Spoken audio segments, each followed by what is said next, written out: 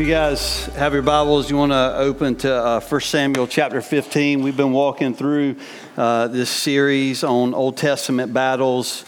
And to be honest with you, this is probably the one that, not necessarily a battle, but I guess it is. That was a weird statement. Yeah. One thing I want to say about what Michael said, I've been in Southern Baptist churches a long time. I have never heard that song sung like that in a Southern Baptist church.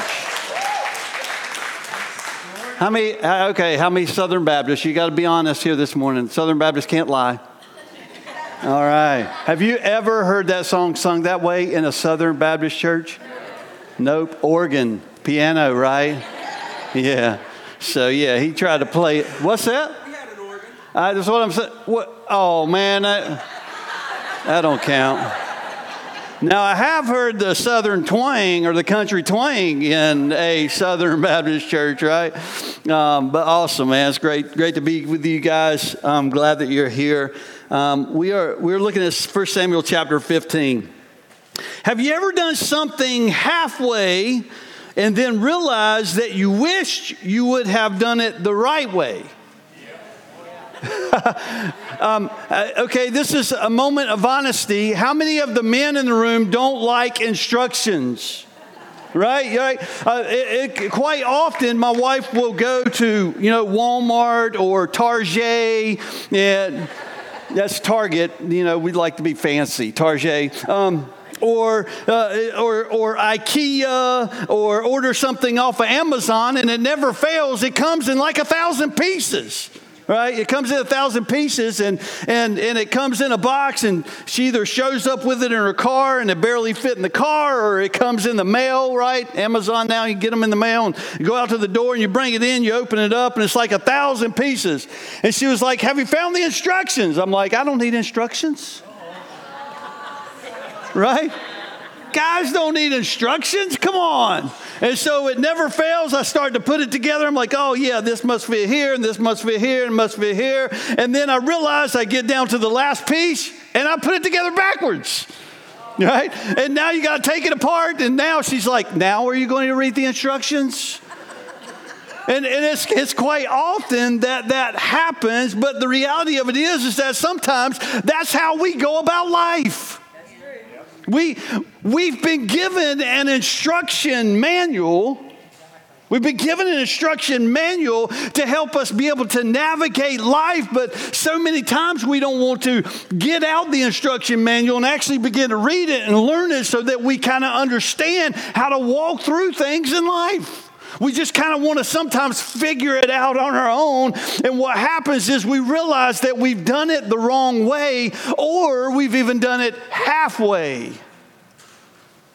We've done it halfway. And we're going to actually see that in the scripture today as we learn about Saul. Okay, so 1 Samuel chapter 15, there's a lot of scripture reading this morning, and so you guys just bear with me. I think there's a lot in this passage. We're actually going to go through the whole chapter 15, which there's some 33 verses in this chapter. Actually, I think there's 34, but we're going to read through the majority of them. 1 Samuel chapter 15, verse 1 says, Samuel said to Saul, "I am the one the Lord sent to anoint you king over his people, Israel. So listen now to the message from the Lord. This is what the Lord Almighty says. I will punish the Amalekites for what they did to Israel when they waylaid them as they came up from Egypt. Now go attack the Amalekites and totally destroy all that belongs to them. Do not spare them. Put to death the men and the women and the children and the infants and the cattle and the sheep and the camels and the donkeys." So essentially what's happening right here is God's giving instruction to Samuel, who was at the time, he was kind of the spiritual leader of the Israelites, and Saul was kind of like the military leader of the Israelites at this time. And it's really interesting because this is God's vengeance. There's a passage in Scripture, and I believe there's a passage in Scripture and it says, vengeance is mine, saith the Lord. Because God actually says to us, hey, that we're not supposed to take revenge on people, that God will be the one who takes revenge on people who do things against him. And so here we have God actually fulfilling that, because the Amalekites had years and years before, I believe it was almost like 400 years prior to the Israelites coming out of Egypt, had attacked the Israelites. And so we find that God is fulfilling his promise of revenge on the Amalekites. Verse 4, so Saul summoned the men, and he mustered them at Telaim, 200,000 foot soldiers, and 10,000 from Judah. Saul went to the city of Amalek and set an ambush in the ravine. Then he said to the Kenites, go away, leave the Amalekites, so that I do not destroy you along with them. So that was kind of nice of Saul, right? He gave them a heads up. For you showed kindness to all the Israelites when they came up out of Egypt. So the Kenites moved away from the Amalekites.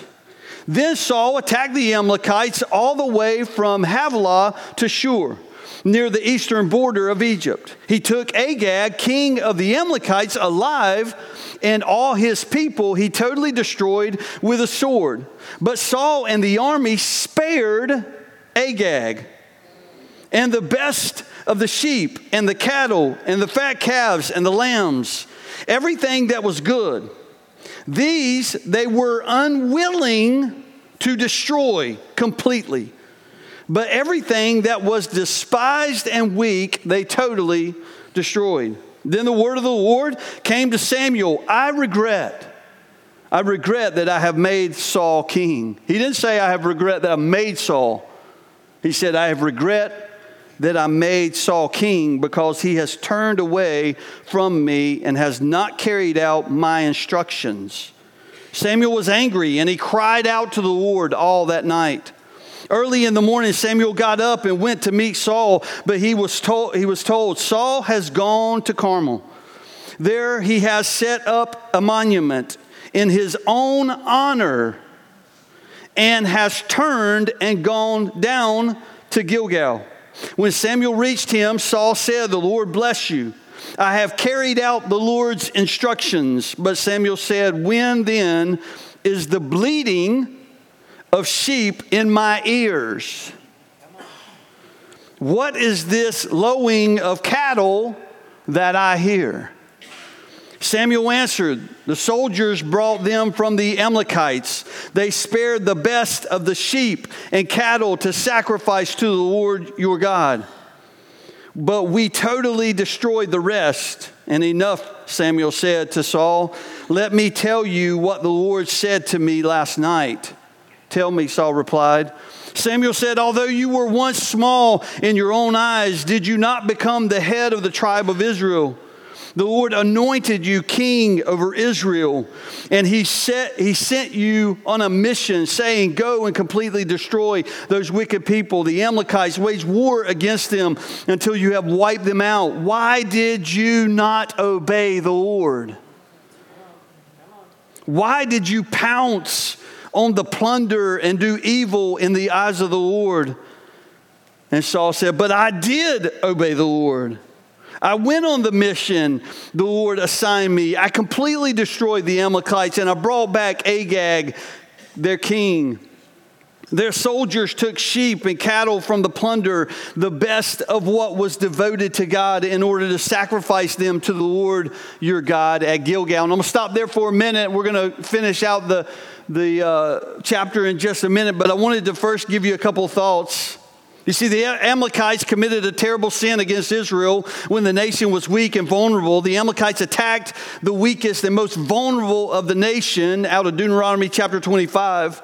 They did this for no reason except violence and greed. And this was the years prior to this point. God hates it when the strong take cruel advantage over the weak, especially when the weak are his people.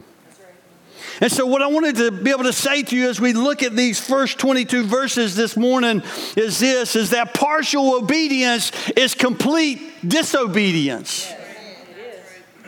Partial obedience is complete disobedience. God came to Samuel. He told Samuel what was supposed to be done by Saul and by the Israelites, and they go in and they save Agag. They save all the cattle and sheep and all those things that are still good, but they destroy the rest.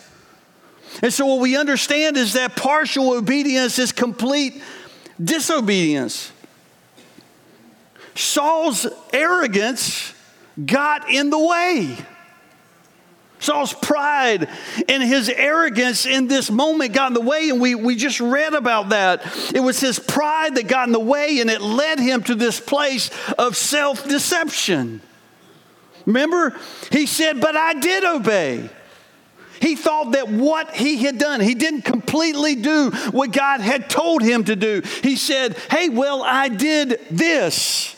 I killed the people, but I saved Agag. We did save some of the cattle, but we killed the others. And what he began to do is he began to justify his own sin. But let's be honest, if we were in that situation, we probably would feel like we did the right thing. I mean, if we read the story and we begin to understand, well, it was kind of nice of Saul not to kill everybody. Huh? I mean, he saved Agag, right? He must have been kind of nice as a king. He saved all the good animals. You know, you could have taken the good animals and you could have actually used them to benefit the community, the Israelites. But the thing was, that wasn't what God said to do. And so we have to be able to understand the difference between the things that God calls us to do and our own justification of things. Because here's what's happening in today's culture. What's happening in today's culture is we're taking the Bible and we're twisting it into what we want it to be so that it can justify our own behavior. Come on now. Let's go, Richard. Come on. And we have to be careful that arrogance doesn't lead to self-deception. I wrote this down. Pride and disobedience makes us blind. And what I find really interesting is not only did Saul say, I did what he said. Right? That's what he said. I did what he said. Well, no, he didn't. So he deceived himself into thinking that he had done what God had asked him to do. But then he said, well, the people did. See, when I think when he's sitting there talking to Samuel, realizing that he knew that he had not done the right thing, and that Samuel wasn't, and then Samuel says, well, God said he regrets that he even made you. He's like, well, the people did this. But they were following his leadership. And the problem with Saul's arrogance was that he was more concerned about what the people thought than what about God thought. Yeah. And how often do we do that? We're more concerned about what's going on. I think I said that a few weeks ago. If you grew up in the South, a lot of times you're more gracious than truthful. You're more gracious than truthful. And people from the North, you're more truthful without grace.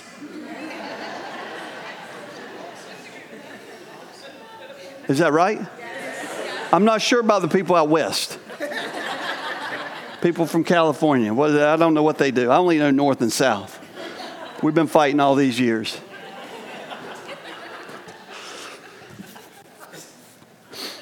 And so understanding that, partial obedience is complete disobedience. Okay, let's keep reading. So look at verse 22. But Samuel replied, right? This is after he's had this conversation with Saul. Saul is trying to defend that he has done the right thing. Samuel says to Saul, hey, you didn't do the right thing. You completely disobeyed what God told you to do. God has now said to me that he regrets that he even made you king over Israel. And listen, this is what Samuel continues to say to Saul. He says, but Samuel replied, does the Lord delight in burnt offerings and sacrifice? as much as in obeying the Lord. So he sits down with Saul and he says, hey, buddy, he goes, this is a question he's asking them. He says, does the Lord delight in burnt offerings and sacrifices as much as in obeying the Lord? And then he goes on, to obey is better than sacrifice. That's right. Now, when I give you a point associated with this, you're not going to like it in just a moment. Okay? To obey is better than sacrifice, and to heed is better than the fat of rams. The rebellion is like the sin of deviation, and arrogance like the evil of idolatry, right? He's trying to help us begin to understand that Saul's arrogance got in the way. And arrogance is like the evil of idolatry. He's comparing arrogance with idolatry. Is he not? Because you have rejected the what? Because you have rejected the word of the Lord, he has rejected you as king. Then Saul said to Samuel, I have sinned. That's great. I mean, I can only imagine after Samuel said that to me, I'll be like, yeah, I failed. And he goes on, then Saul said to Samuel, I have sinned. I violated the Lord's command and your instructions. I was afraid of the men.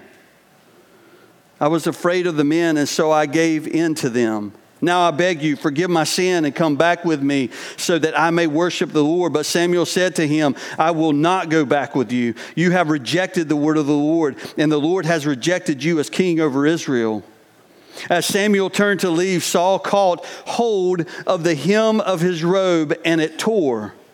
Samuel said to him, the Lord has torn the kingdom of Israel from you today, and has given to one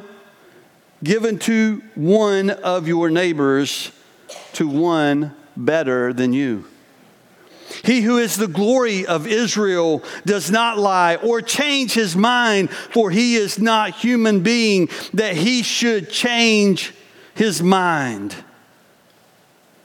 Now, what he was referring to there is that God at that point was giving the kingdom of God to Jesus. This is actually a reference to Jesus. Saul replied, I have sinned, but please honor me before the elders. Really?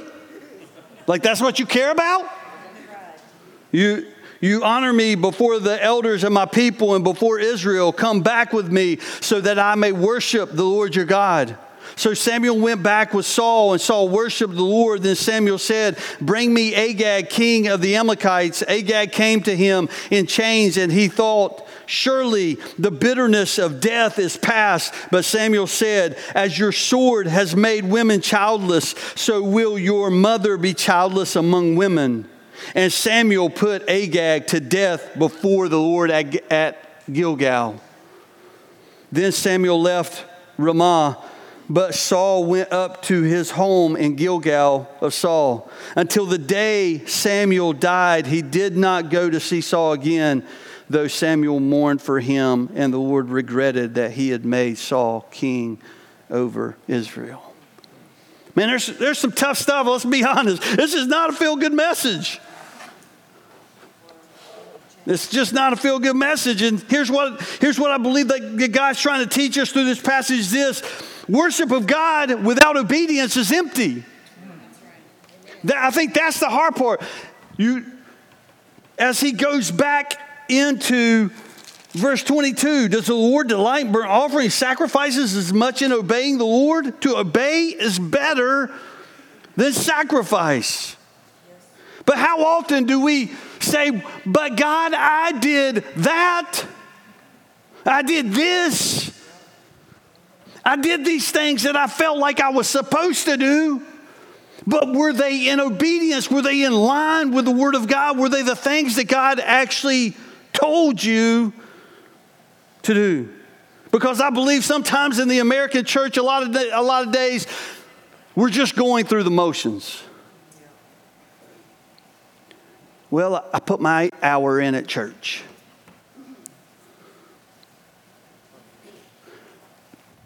Listen to me. The majority of people, maybe that's an unfair statement, but that's the way I'm going to state it. The majority of people, I believe, they spend in the American church, they believe that 1 hour is all they need. They go home, they pat themselves on the back. They go out, they go throughout the rest of their week, and then they show up on Sunday. They kind of do their deal, and they go home. And they say, we've worshiped God. Worship of God without obedience is empty. One could make 1,000 sacrifices for God, work 1,000 hours for God's service, or give millions of dollars to his work. But all these sacrifices mean little if there is not a surrendered heart to God, shown by simple obedience. The other part that we see, and here's what I want to say, if that's you, don't be deceived by the enemy like Saul. We can self-deceive ourselves by thinking, man, if I just go through emotions, if I just do those things. Listen, I know a lot of people, I grew up in the church. I didn't grow up in a Southern Baptist church. I grew up in a small little denominational church called the Wesleyan Church. You probably never heard of it. You probably never will.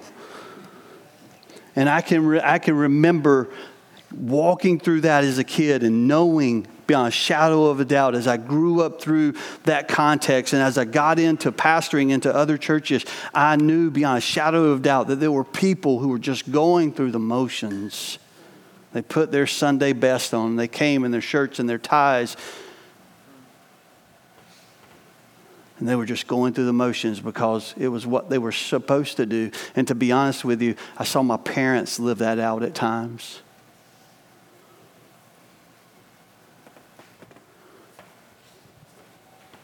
You're like, man, that's a pretty bold statement. Okay, maybe it is. But sometimes your fruit is a product of your relationship with Jesus. Always your fruit is a product of your relationship with Jesus. So what do we see next in this is this. God punishes the disobedient. He punishes disobedience, and disobedience requires repentance. That's the good thing, I think, that we see in Saul. Right? If we want to pick out one good thing in this, Saul's heart did come to a place of repentance. Right? And so the challenge for us would be when we begin to recognize and not be self-deceived, because I believe there's always that moment where all of a sudden all the truth and all the reality of things and the way that we've lived and the things that we've done, they kind of come to the surface and you're like, oh crap, I messed it up. And how often do we just kind of come to that place, but then we keep living the way that we've lived before? It's almost like we create a pattern. And it's hard to break. I believe, listen, I believe there are some patterns in some families that need to be broken. Because we do the same thing our parents did. We do the same thing that our grandparents did. We do the same thing, and it becomes a generational thing. And sometimes we're so entrenched in it that we can't get out. And maybe what God's trying to say is break the cycle. Come to a place of confession and repentance. Like pure repentance. Because here's what's happening. What God is doing is God is showing us through this passage and then on into the Psalm and on into the life of David. Because remember, after Saul was taken out as king, now God is raising up David to become king. Why? Because he says, he is a man after my own heart. Did David mess up? Absolutely. He failed many times, but he had a heart for the things of God, and Saul just was too arrogant to see those things. Because even after he repented, he still began to kind of backtrack. And so coming to a place of repentance. But we've become a culture that likes to hide, either justify or hide the things that aren't in obedience with God's word. And when we walk in disobedience, and we're unrepentant, I believe that God strips his blessing. I believe God strips the blessing away. So I didn't want to end it on a bad note. You're like, oh man, I'm going to get punished. Nobody likes to be punished. But it is the reality. You're like, well, that's not a loving God. Have you ever punished your kids before? Right? You punish your, like when they get close to the street, you go and you grab them and you begin to help them understand it. If they run out to the street after you've told them, you probably are going to punish them, right? If you aren't, you should. Because there's something on the other side of that if we're not protecting our kids, and God's doing the same thing for us, if we're not protecting our kids, then they'll run out to the street, and we know that it can eventually end up bad. And so it says that God punishes those he loves. And so to be honest with you, we should actually be thankful for that. When something kind of, and I'm not like, I know that this is dangerous territory because every bad thing that happens to you is not God punishing you. Okay? So don't misunderstand me. Sometimes it's just the nature of life. Sometimes it's your stupidity. You drive fast, you might get a speeding ticket, right?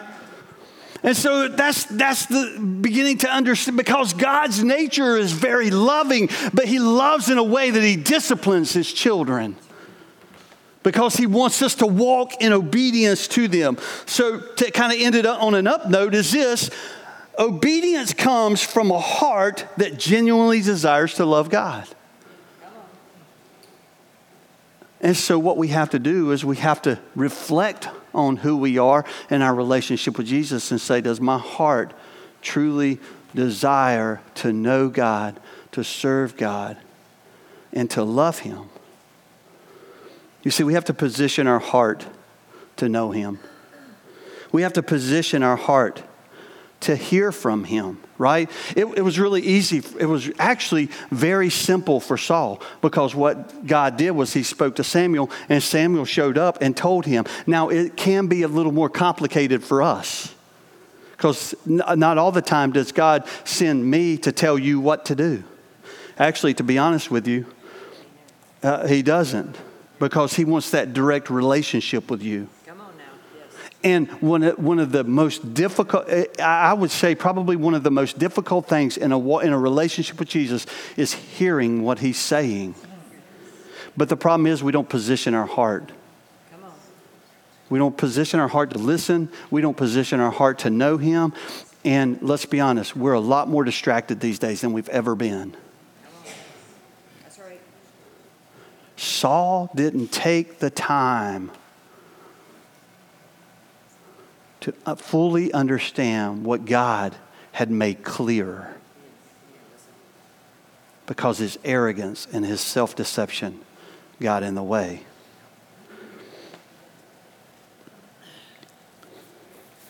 So Psalm 139 says, and this comes from the heart of David. It comes from a man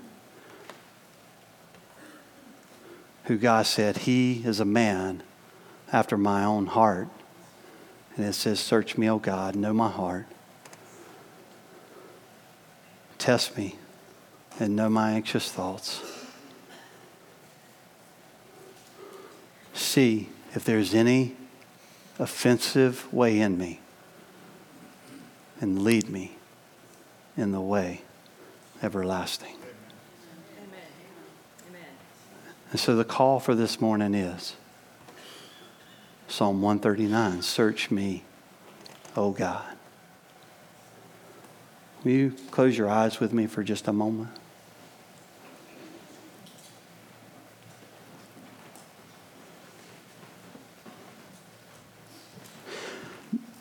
To be honest with you, this is probably the most difficult time right now. The scripture says in John 10:10 that the enemy comes to kill, steal, and destroy. But I have come that you might have life and have it to the fullest. And that came from the mouth of Jesus. And so your battle right now is, God, what are you saying to me? God, where's my heart truly at? Is my heart truly after the things of God? Am I just going through the motions? Am I just going through the motions? Do I just show up on Sunday and pat myself on the back? And do I even, listen, you can even get your Bible out on a daily basis and read it. And you can just be going through the motions.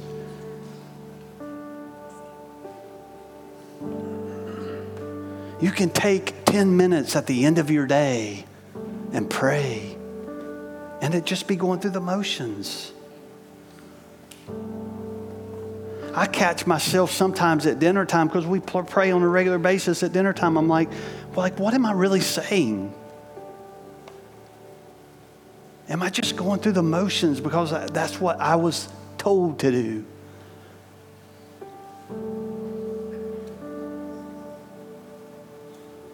And my last question is this: are we following instructions? God's given us everything we need to walk in relationship with Him. He's given us He promises to give us everything we need if we'll just have a heart for the things of God.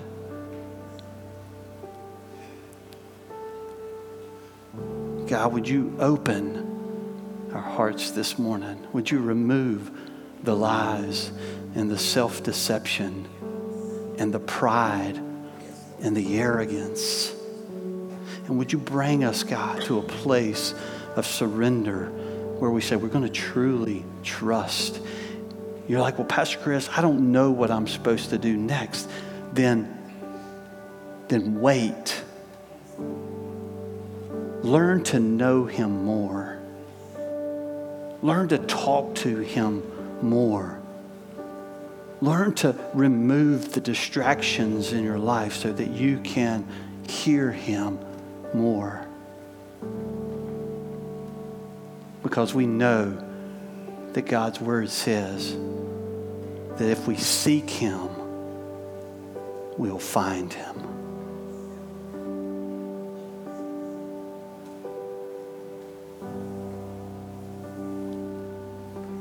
So maybe this is a moment of repentance. God, I'm sorry I've just gone through the motions. I'm sorry that I've been distracted. God, forgive me of my pride. Forgive me of my arrogance. God, forgive me for not obeying you completely.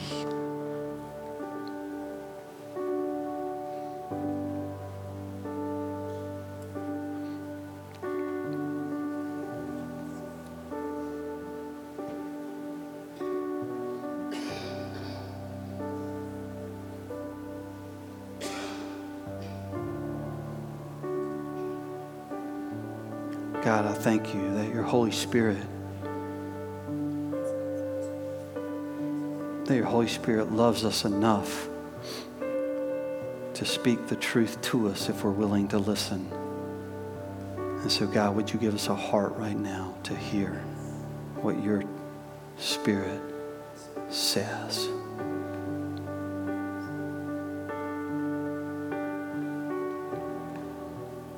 We're going to sing a song in just a moment. And maybe you need to use this as a moment of confession, a moment of repentance for your arrogance or your pride, for your disobedience. And I hope that this is a safe enough space for people to know that you can come in an attitude of repentance, and this group of people still love you.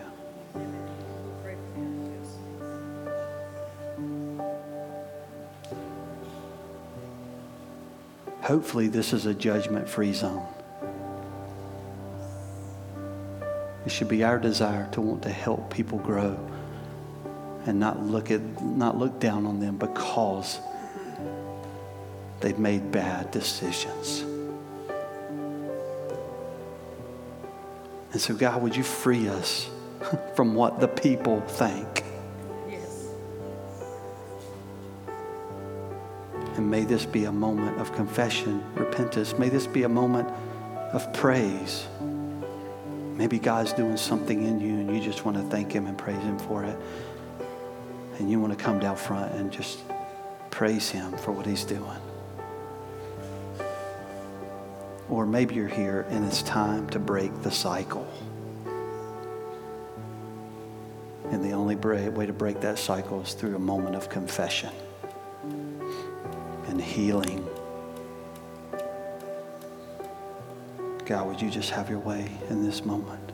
We pray. Will you stand with me and let's sing? Use this as a moment to continue in the presence of God.